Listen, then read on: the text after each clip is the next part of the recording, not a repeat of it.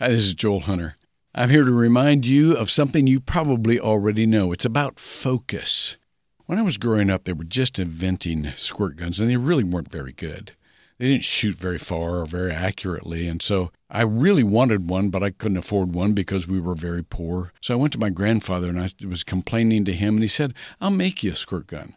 And I thought, oh my goodness, what's he going to do? Well, he was a large animal veterinarian. He went down in his basement. He came up with this syringe with a needle cut off, of course. And he said, "Let me show you something." And he took me out in the backyard. The stream out of that syringe shot 50 feet. I went back to my neighborhood, and everybody else was trying to throw water on each other, and I could hit anybody in a dead run at 20 feet. Now, here's the lesson. When we focus, we will not only hit our target, but we will hit our target at a distance. Fix your eyes on Jesus.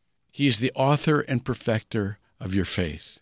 All of your effort, when you focus, especially when you focus to help someone, will have more power and more precision because you looked first to Jesus.